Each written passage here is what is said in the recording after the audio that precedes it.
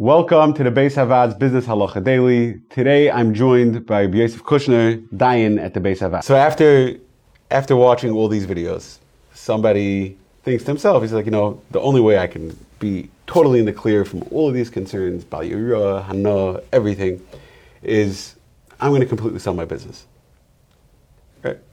Is he good then? He can now just tune out? What's the nature of his business? He has chametz in his business, you mean? So let's take a guy who has a nursing home. Nursing home? Okay. He has a nursing home and they're serving chametz.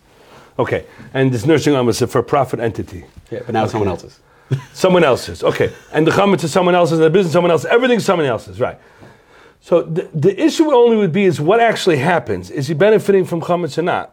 Which means like this. This is a very important point. And there's something we discussed, mistaker. There's another halacha which is called the roitz b'kiyuma. The issa roitz b'kiyuma. A person cannot be in a position where he wants the chametz to exist.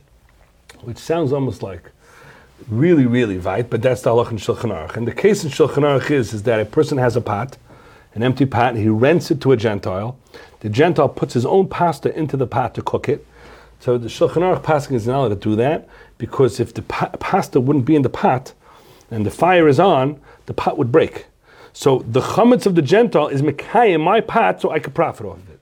Many businesses, if you take the chametz out of the equation, they would be in trouble. They wouldn't be making the let's say a nursing home. If there's no food and there's no chametz, the nursing home would be problematic.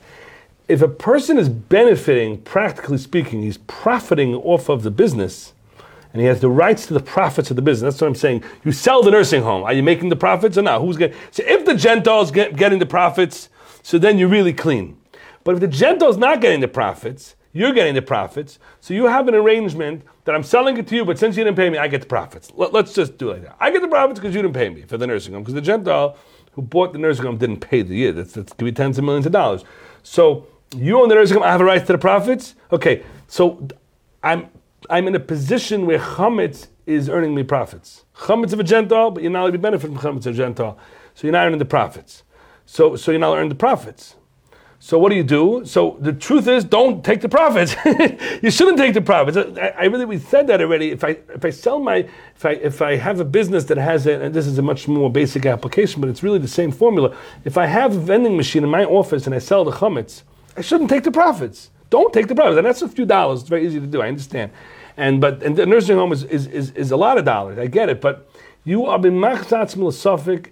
It's a rates b'kiyuma, depending on a lot of ways it's structured. There's a lot of variables to this, but as a basic formula, Rabbi Yashav writes is when you get people who sell their business because it's chametz. He says they should not take the profits. Don't take the profits. You want to be clean? If you really want to be clean, sell the business and don't take the profits. Then you're clean. But if you're taking the profits, you're not clean because you're being nene.